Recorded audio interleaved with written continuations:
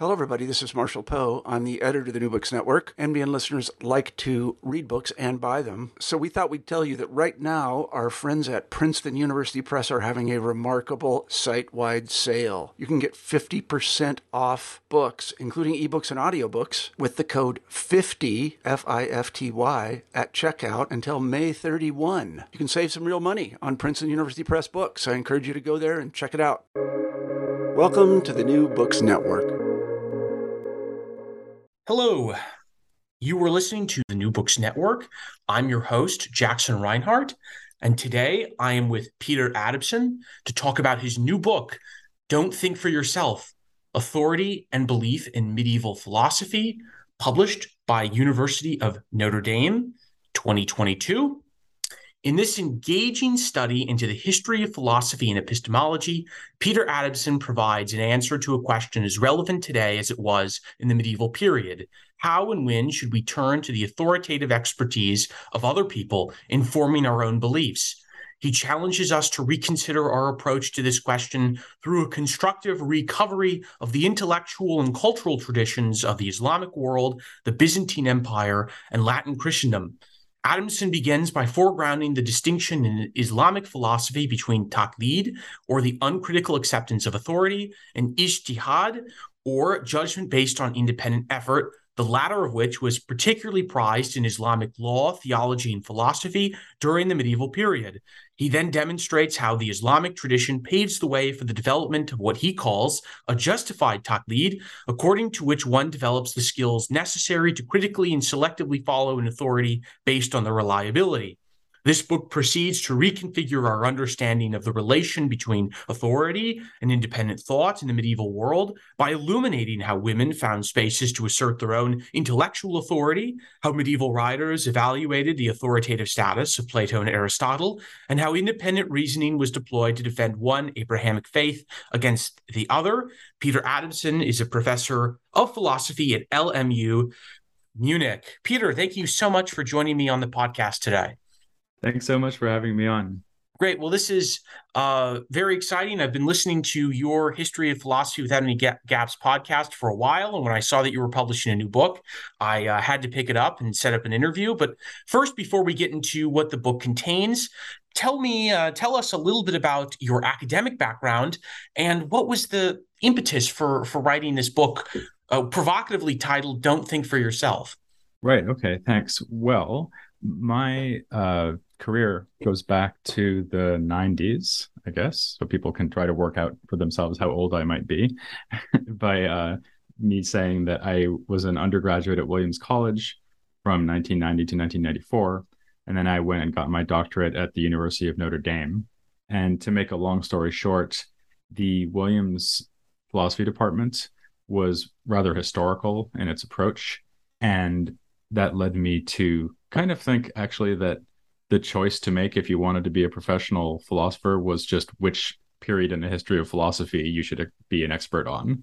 It didn't occur to me to be like just a philosopher, like an analytic philosopher, an epistemologist or an ethicist or whatever.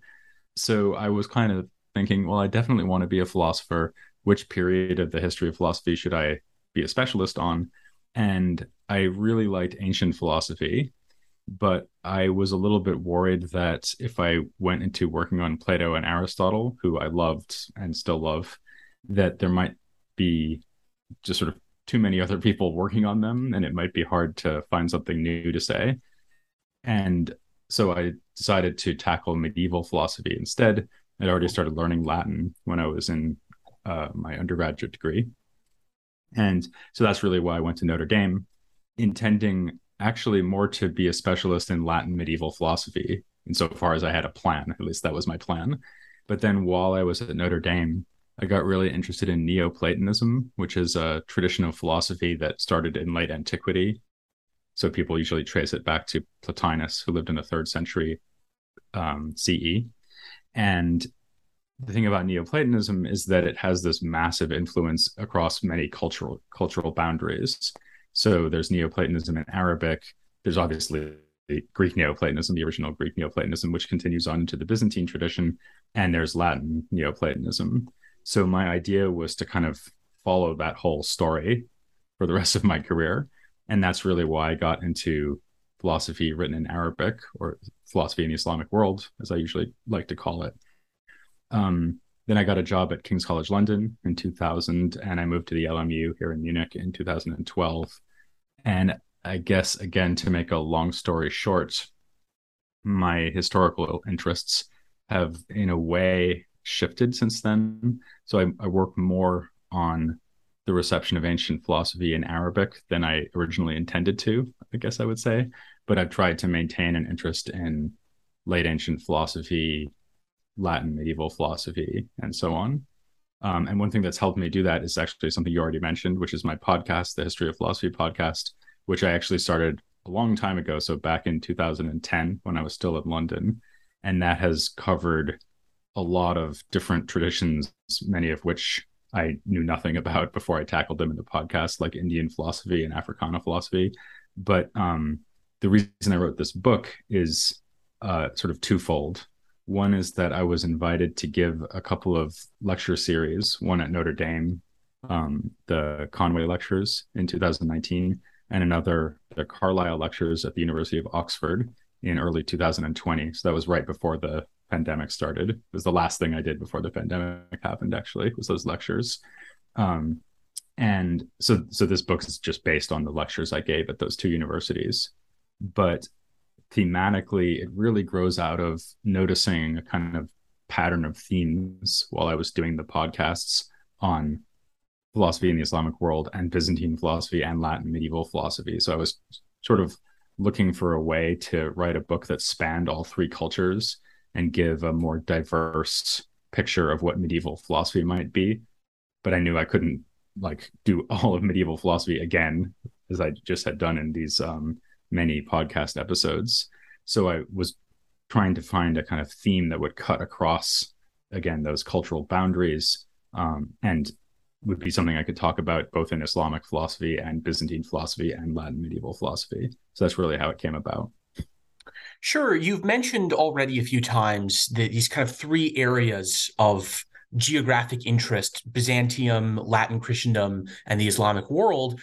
Tell us how extensive your study is, not only geographically, but chronology. It seems that you're covering a lot of ground within this short volume. That's true. So it's thematically quite focused, or at least I tried to make it thematically coherent, not just coherent, but also focused to make that possible. But then chronologically and culturally / geographically, it's quite broad. Chronologically, I'm following the lead of a colleague of mine and friend, John Marenbon, who works at Cambridge University, who likes to talk about the so-called long Middle Ages, which might start, I don't know, like 5th or 6th century CE and go all the way up to the time of, let's say, Leibniz, or someone like that. So maybe the 17th century. And the reason for that, well, it's a long story, I guess, the reason for that. But one reason is that if you think about medieval philosophy at its core, at least in Christian Europe, as being about scholasticism, the roots of scholasticism go back to late ancient authors like Augustine and Boethius, and scholasticism persists down to the 17th century. So I think that would be John Marenbon's main rationale for talking about the long Middle Ages, although I don't want to speak for him. But the same thing is really true in the Islamic world. So you have a later start for philosophy in the Islamic world because it gets going in around the 9th century. But it, again, just sort of keeps going pretty much in a continuous way, really past the 17th century even, so down to the 19th century, say. And although I don't follow the story of this book that far, I do talk about some authors who people might call post-classical, like from the 15th century, let's say. So chronologically, it's casting quite a wide net.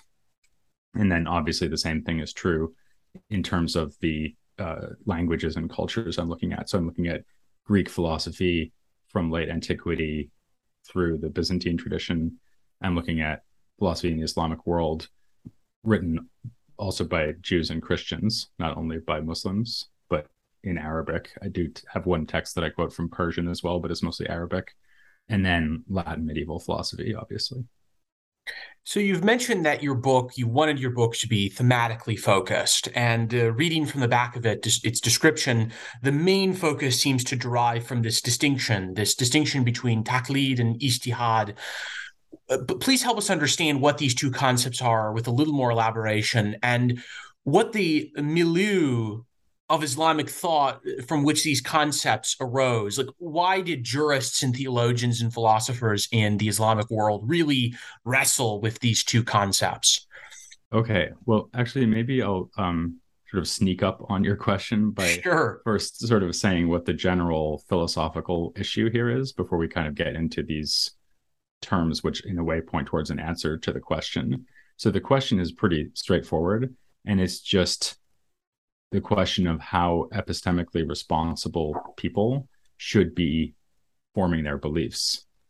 And one obvious answer to that would be something like, don't form beliefs unless you have good evidence that you understand to be good evidence for forming that belief, right? So like, don't believe there's a cat on the mat unless you can see there's a cat on the mat and you know that there's no optical illusion going on or something like that, right? But if you think about it, actually, that's very demanding, right? So suppose the question is something like, does China exist? And you're trying to decide whether there's such a country as China, and it turns out you've never been to China, right? So you might think, oh, well, I had to go to China and check whether it's there, just as I need to like check whether there's a cat on the mat before I can believe that there's a cat on the mat. And that's obviously ridiculous, right? So we would normally allow people to form beliefs on the basis of testimony, for example, like you talk to someone who's been to China, or maybe through representations like photographs of China, or books like histories of China, and so on. So in general, it looks like you might allow yourself to believe things and even take yourself to know things on the basis of information that's being given to you by other people, right? And so the question is basically, when are you allowed to do that? And the reason I'm interested in this question, or the reason I was interested in it when I wrote the book, and in a way it's become an even more salient and important question since then, is that the use of testimony from, especially from experts and authorities, turns out now to be one of the most contested issues in our time, right? So think about things like people trying to decide whether it's safe to take the COVID-19 vaccine, right? This is the most obvious example I could give. I actually mentioned something about this in the preface to the book because the debates around COVID were just emerging at the time I was writing the book. So what's happening there is that we have some people representing themselves as experts, and other people who are not experts, like who have no medical degree, don't even know how vaccines work, are listening to these experts and trying to decide whether to take their advice. And it's quite striking that a lot of people are not taking their advice, right? And of course, you can say the same thing about other big political issues like climate change, for example. So I think a lot of us feel that something has gone wrong when people just refuse to take the advice of experts. But on the other hand, we're also sympathetic to the intuition that you shouldn't just sort of let yourself be pushed around by so-called experts, right? You shouldn't just believe things because people say that they're true. You should actually like understand why they're supposed to be true. So that's the philosophical issue. And so now coming more to your question, something that kind of occurred to me thinking about that is that in the Islamic tradition, they had a pair of really nice, helpful words for talking about this issue, which actually would be nice if we had them in English. So as you said, the word taqlid basically means uncritically accepting other people's authoritative testimony. So for example, let's say I'm a Muslim, and the reason I believe that God exists is because my parents told me that God exists, or because the imam says that God exists, or some religious authority says that God exists. So I can't prove that God exists. I actually don't even know any good reasons for thinking that God exists, but I still believe it. So that's something they would describe as taqlid. Ijtihad is the reverse. So ijtihad literally means making an effort. So you're practicing ijtihad when you, on your own initiative and through your own effort, try to figure out whether something is true, or at least to verify that a certain claim is true. So this would sort of be the equivalent of like being told that a vaccine is safe and effective, and rather than just taking that on authority, going off and trying to figure out whether it actually works on your own resources. And in the book, I point out that, or at least I argue, I think it's pretty clear that these words taqlid and ijtihad first emerge in a legal context. So the contrast is between legal scholars who are just taking the legal principles that they use from other legal scholars. They're just sort of taking over their judgments and trying to imitate them. Sometimes people translate taqlid as imitation, actually. So these would be lawyers or jurists who are practicing taqlid. And on the other hand, there would be people who are engaging in ijtihad, which means that they're using their own legal reasoning to try to figure out what the right judgment would be. So you could almost think of, in this context, you could think of taqlid as kind of just following precedent, just following legal precedent, whereas ijtihad would be more like setting a new legal precedent. And then finally, I kind of extend that to look at the same issue in theology and philosophy and point out that there's this same kind of contrast between taqlid and ijtihad, and that in general, scholars and intellectuals of the Islamic world were quite sniffy about people who engage in taqlid. So they say, well, that might be okay for like common people, but we scholars, we practice ijtihad. We figure out everything for ourselves. We know why the things that we believe to be true are true. We don't just follow other people's advice. So we've been speaking about belief, but in your second chapter, we go to another concept, which is knowledge. And the Islamic world and also Latin Christendom were very much indebted to Aristotle and Aristotle's epistemology, which had very high standards of acquiring, very high standards for one to acquire true knowledge. Can you elaborate for us, how did Aristotle and his medieval commentators define knowledge as opposed to the belief we've been speaking of? And how did they respond to some of the immediate issues arising, such as skepticism or something like this? Right. So this follows immediately on from what we were just talking about. So imagine that you have placed upon yourself the burden to engage in ijtihad. So you're trying to figure out everything for yourself. And then the question is like, oh, okay, so when would I count as having figured it out? Like, when can I take myself to know something? So then if you're a philosopher, you look for the answer to that question in Aristotle, or at least if you're a certain kind of philosopher, an Aristotelian philosopher. And in particular, you're going to look at a work of Aristotle's called the Posterior Analytics, which, as you just said, places very severe constraints on which kinds of beliefs count as knowledge. So this is a bit of a long story, but the kind of upshot of it is that a belief only counts as knowledge if it is either a first principle, which can't be doubted, or is derived from first principles through a certain kind of argument. And this argument would be a demonstrative syllogism. And then there are further very strict constraints on demonstrative syllogisms.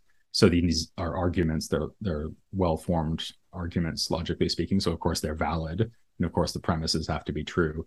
But in addition to that, the premises need to be necessarily true, and they need to be universally true. So they need to be about whole classes of things in the world. So what that means is that you cannot know in this strict sense that the cat is on the mat, because that's about a particular state of affairs.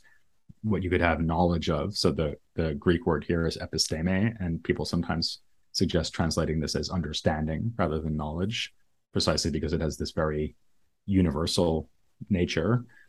You could have understanding, episteme, about cats, but not about this cat right here sitting in front of you. And what you would have to know or understand about cats would be necessary properties of cats that are true of all cats, just insofar as they are cats. So, for example, that cats are animals, or that cats are carnivores, or something like that. So this is like an extremely ambitious theory of knowledge, right? This makes knowledge, or perhaps we should say understanding. Again, the Greek word is episteme, the Arabic word is ilm, the Latin word is scientia. So the picture of knowledge we're getting here is of systematic, necessary, completely rock solid, justified, based on first principles ultimately, beliefs that derive from this process of demonstrative proof. And anything less than that either won't count as knowledge at all or will count as knowledge in some kind of weaker sense. So one of the interesting things is that we actually see philosophers, so Avicenna or Ibn Sina, who's one of the heroes of my book, he suggests that you could actually count someone to have as having knowledge if their knowledge is based on testimony, which sounds more like taqlid, right? Or you might say that there's some kind of knowledge that you would have of particulars, it's just not demonstrative knowledge, etc. But actually, the main point of this second chapter that you mentioned is not so much to look at like different ways of weakening the Aristotelian paradigm. What my focus is more on the fact that if you stick with the Aristotelian conception of what knowledge is, that's kind of an invitation to skepticism. Because if you say, well, you only know something if you can like prove it with necessary universal demonstrative syllogisms, right? Then it's very easy for someone who's skeptically minded to come along and say, well, it seems like we hardly ever have knowledge like that, or maybe we never have knowledge like that. At best, our beliefs are only like justified in some weaker sense than what you're saying.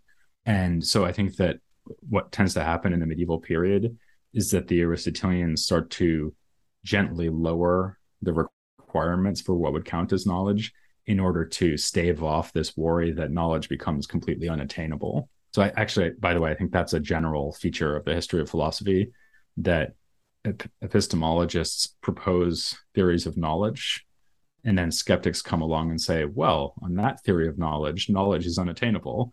And then the epistemologists who don't want to be skeptics modify their theory of knowledge to make it harder for the skeptic to show that knowledge can't be attained. So we see that, for example, with the Stoics, the Stoic epistemologists and the skeptic opponents that they had in antiquity. And we see it again, for example, with Avicenna and Ghazali. And we see it again in Latin philosophy and so on. One problem then with attaining, say, full commitment to ijtihad is circumstance. Many of us would love to know about subject X, as you say, COVID vaccines or something like this, but don't have the time, ability, resources. How does the notion of, you elaborate, of justified taqlid solve this issue of the kind of overly rigorous proposals of ijtihad? And how did this question, or how did justified taqlid play into questions about faith and religious conviction? Right. So now we're getting into chapter 3. And you're seeing a pattern here, Peter.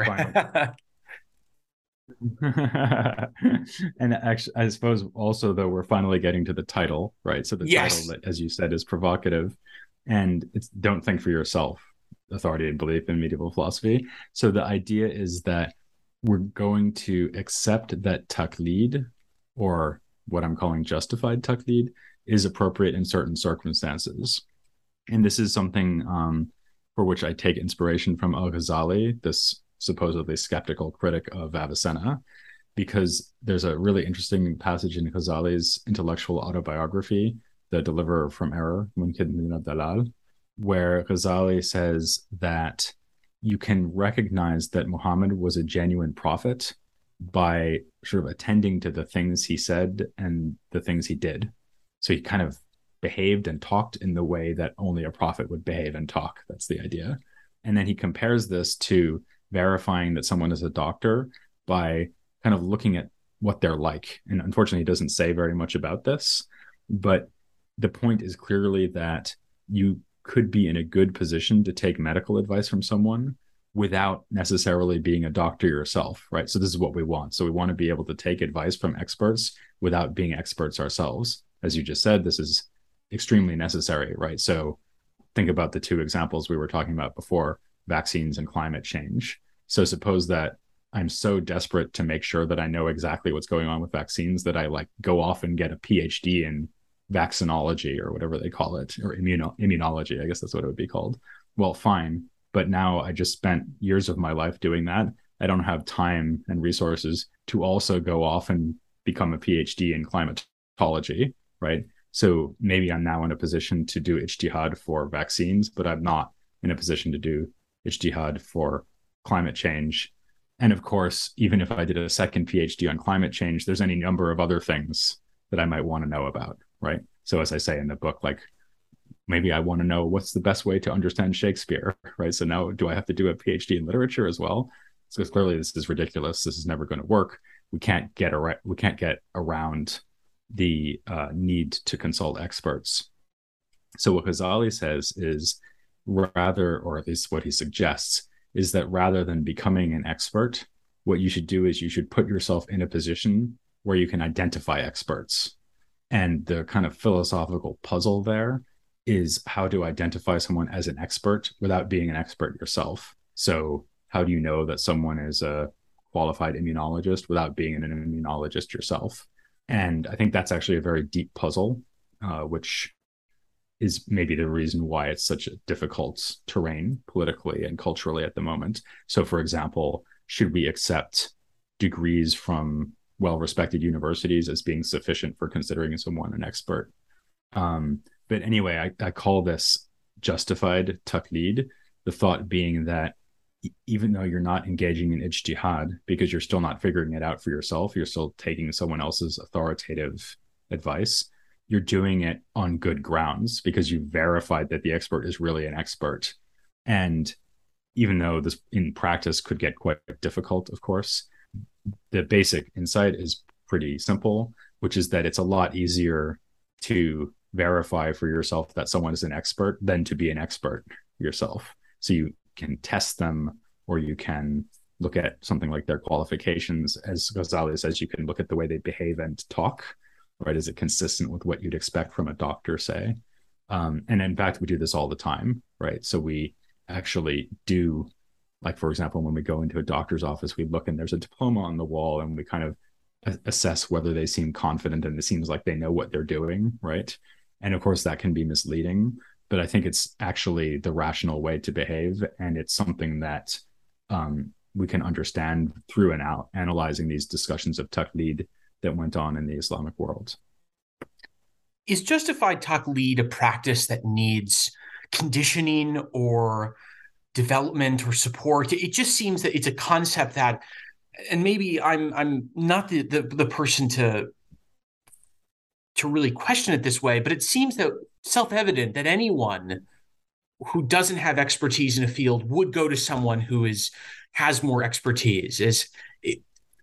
Was there something that was common in the Islamic world in which this debate was going on that a concept like justified taqlid was more, for lack of a better term, revolutionary or important? This is a huge kind of epistemic solution that to this problem of how to base one's belief in. Because to me, it just seems, okay, I don't know about X. I'll just go to the expert. And I understand that there's the second order of belief about forming beliefs about who are experts.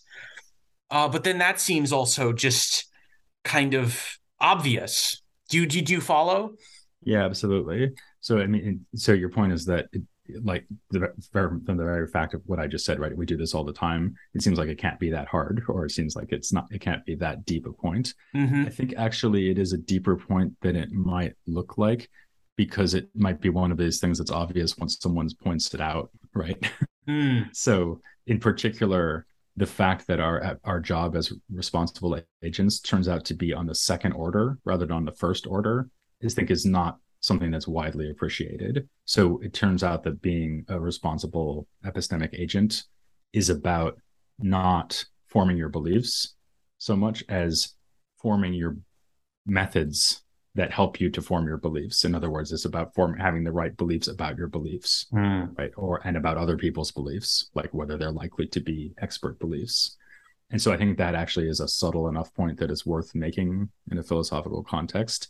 But you're also right that it's culturally very resonant in the Islamic world, precisely for the reason I said earlier, which is that if you want to count yourself as being an intellectual, as one of the so-called ulama, like the learned, right, then the kind of badge of approval for that is that you engage in ijtihad, right? You're not supposed to engage in taqlid, at least not in the area of your interest, right? So it counts as an insult to say to a philosopher, well, you're just following the authority of Aristotle, which is what Ghazali said. So you just think that because Aristotle says so.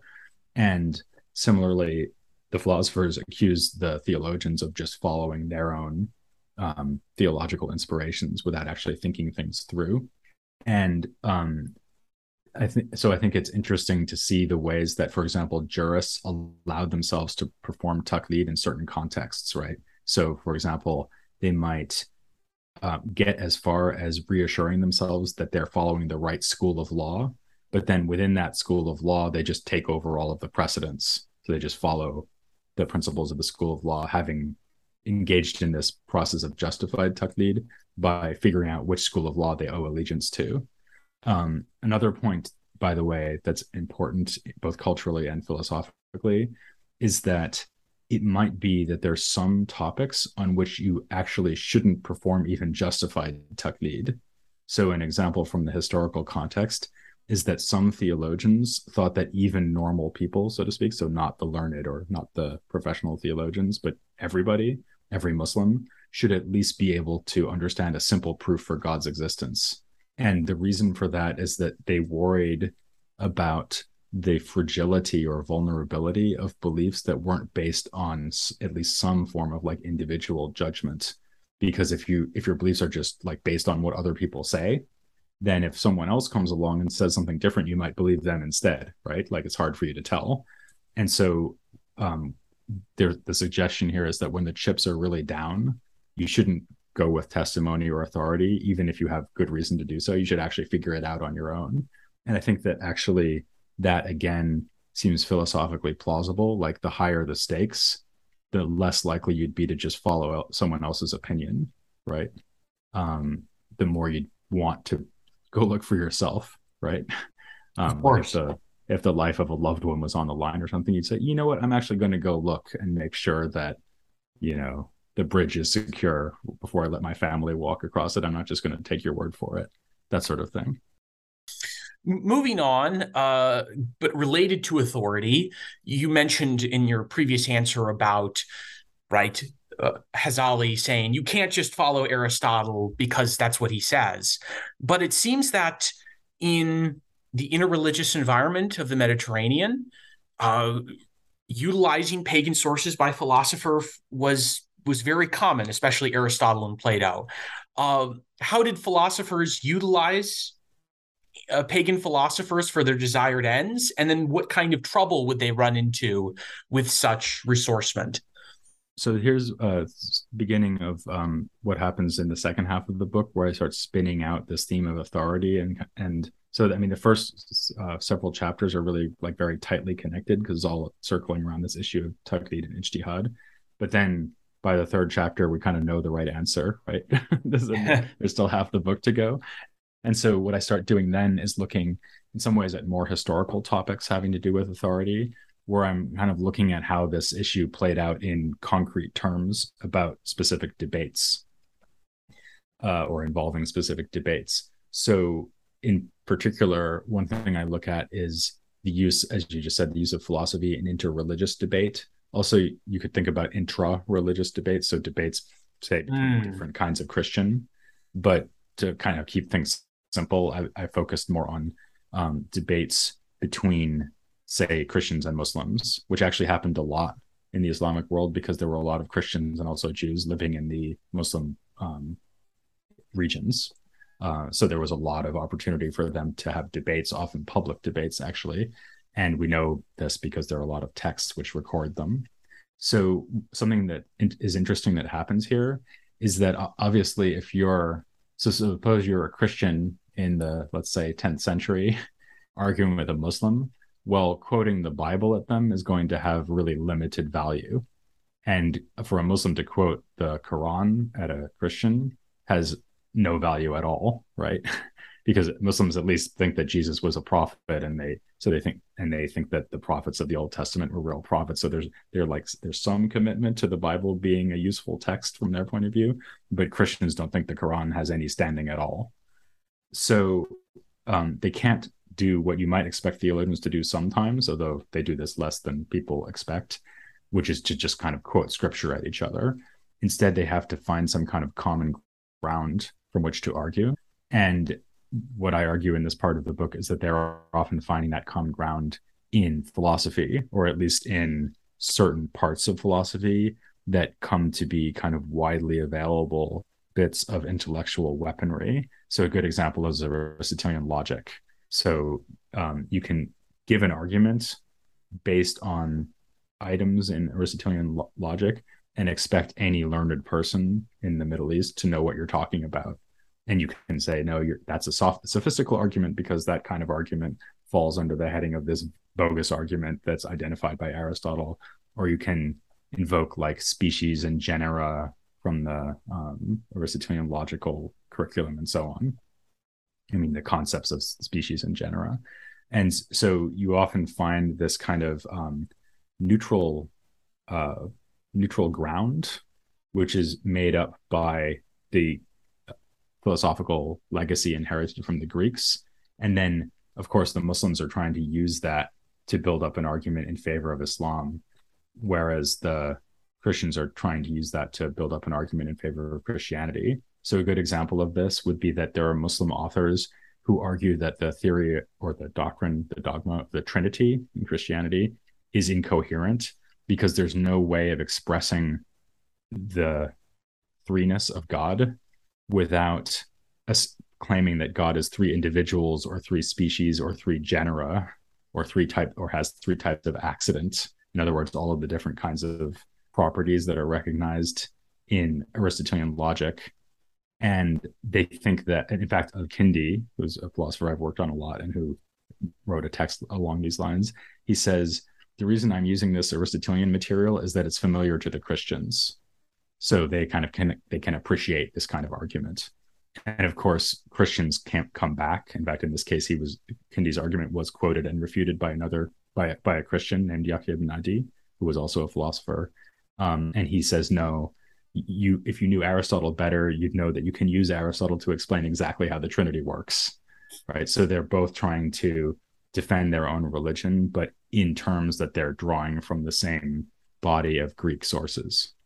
Would it be a stretch to find continuity in this medieval search for a philosophical common ground with contemporary debates over the relevance of religious argumentation in public policy discussions? I'm thinking of John Rawls, who said in like democratic deliberative spaces, you can't bring religious questions in. Like there has to be this core kind of neutral, agreed upon commitment to like we all have to be as rational as possible, or maybe not as possible. We all have to be committed to like rationality in order to make these decisions. Is there kind of a continuity between both of those expressions of argumentation or arenas of argumentation?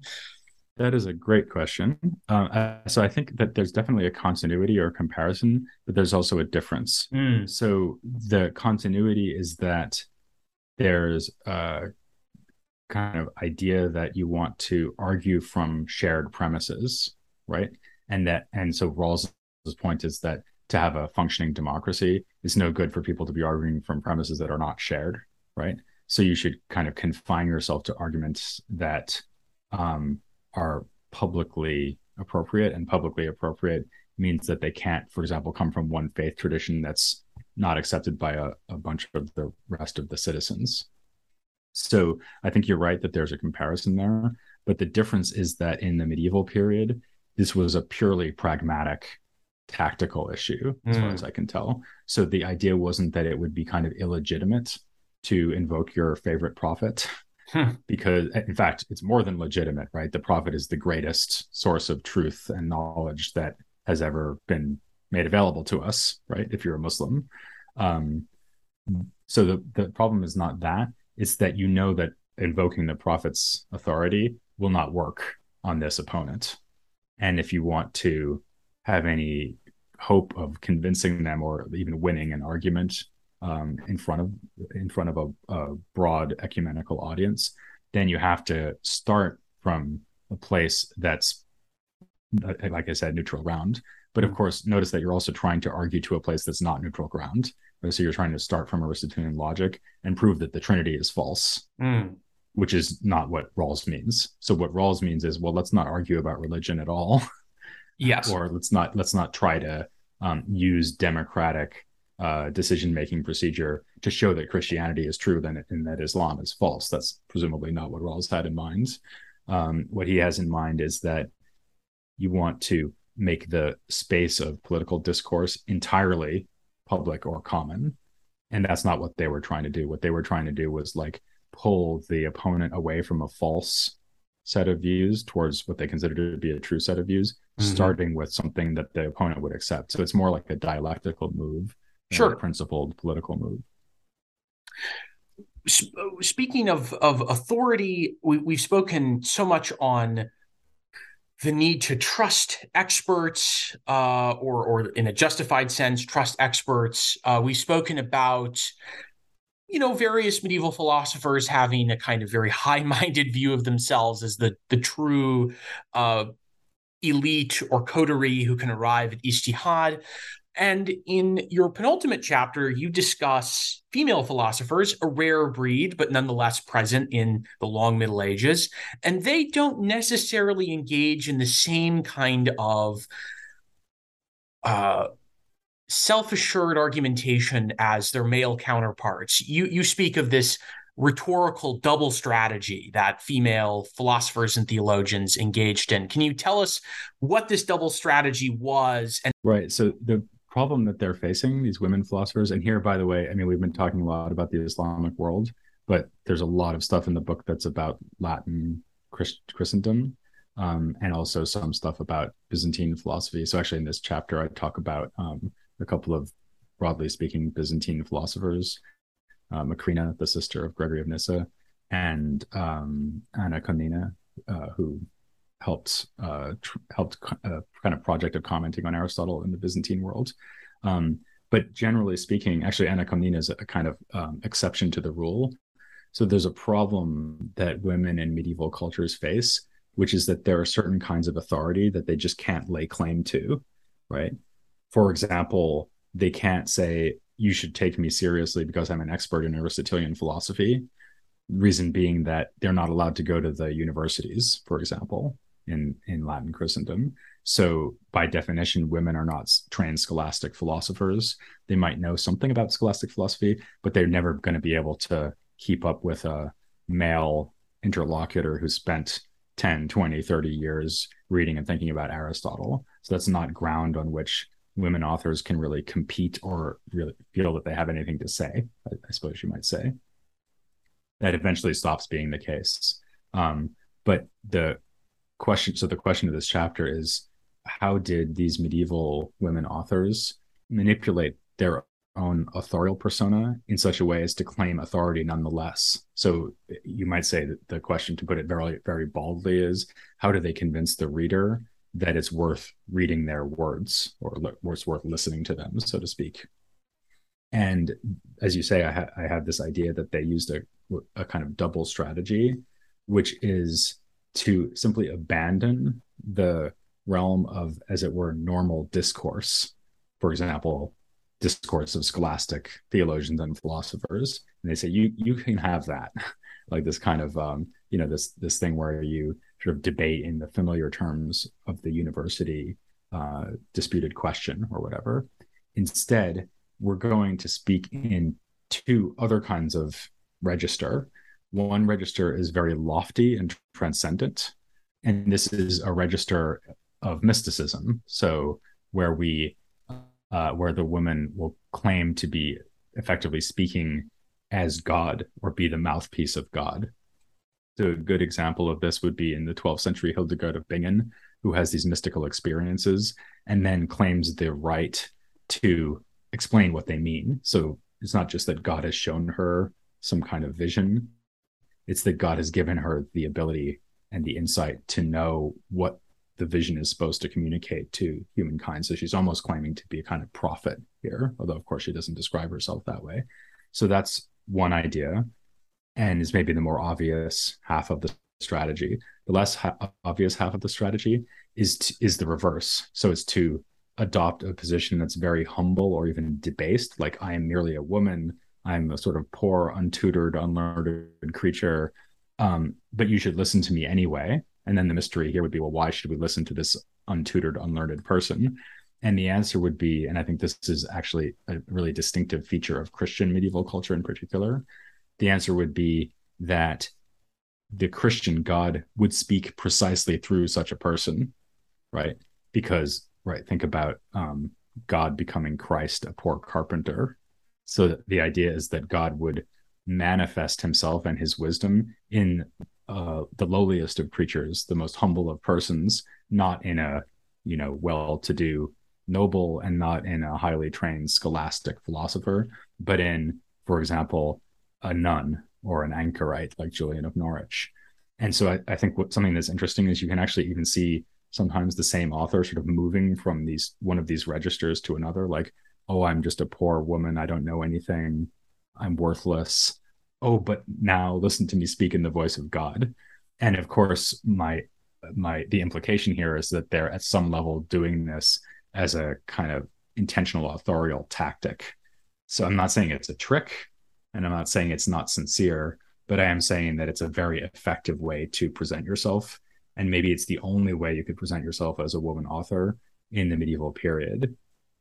And then as a kind of final twist in the story at the end of the chapter, I talk about the fact that in the Renaissance, so I focus here especially on the Italian Renaissance, but I think it's also true of some Renaissance figures elsewhere, like in France, you have authors, female authors, who were able to start to sort of speak within the same realm of discourse as men in a way that was impossible in the medieval period.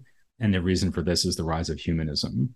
So with Renaissance humanism, the ticket that you need to get into a certain kind of learned discourse is simply that your Latin is really, really good. You don't have to go to the universities. You don't have to learn lots and lots of Aristotle. You just have to be able to write like Cicero.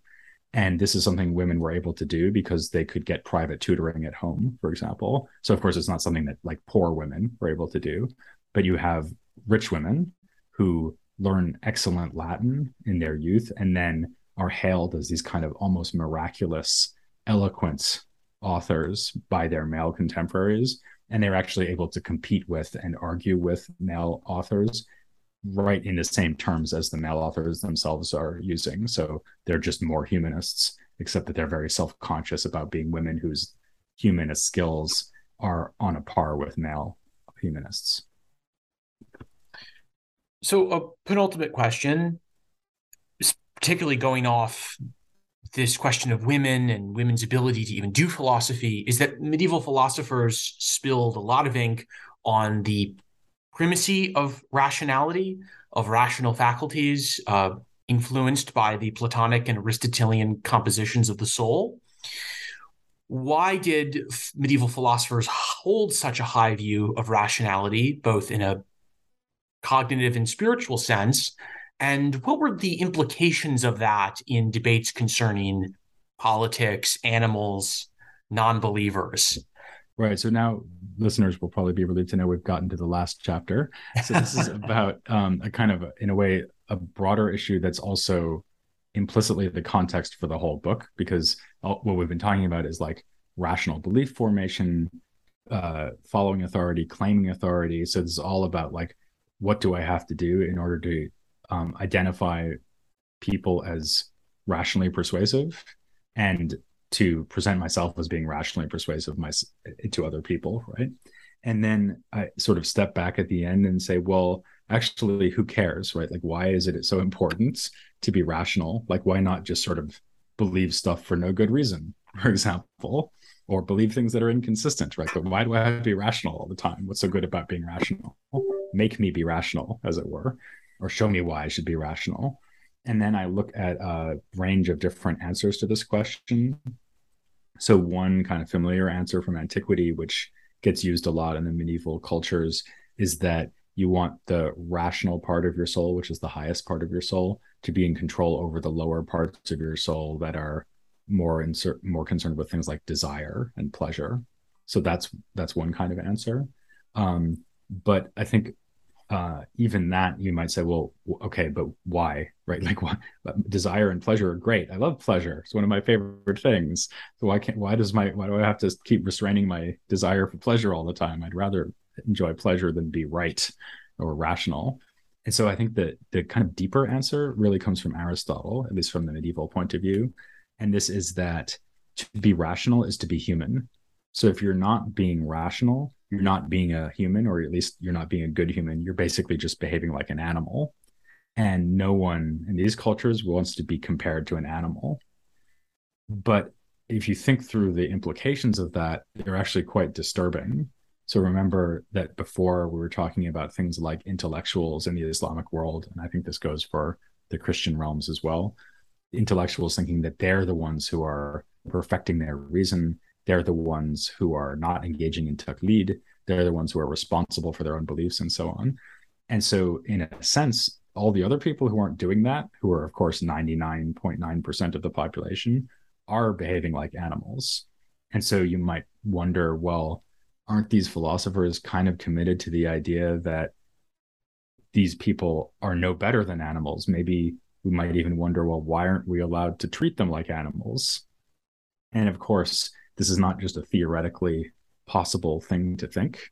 Rather, it's exactly what happened, not so much in Europe itself, but when they discovered the so-called New World. In other words, they made contact with people who are already living in the Americas.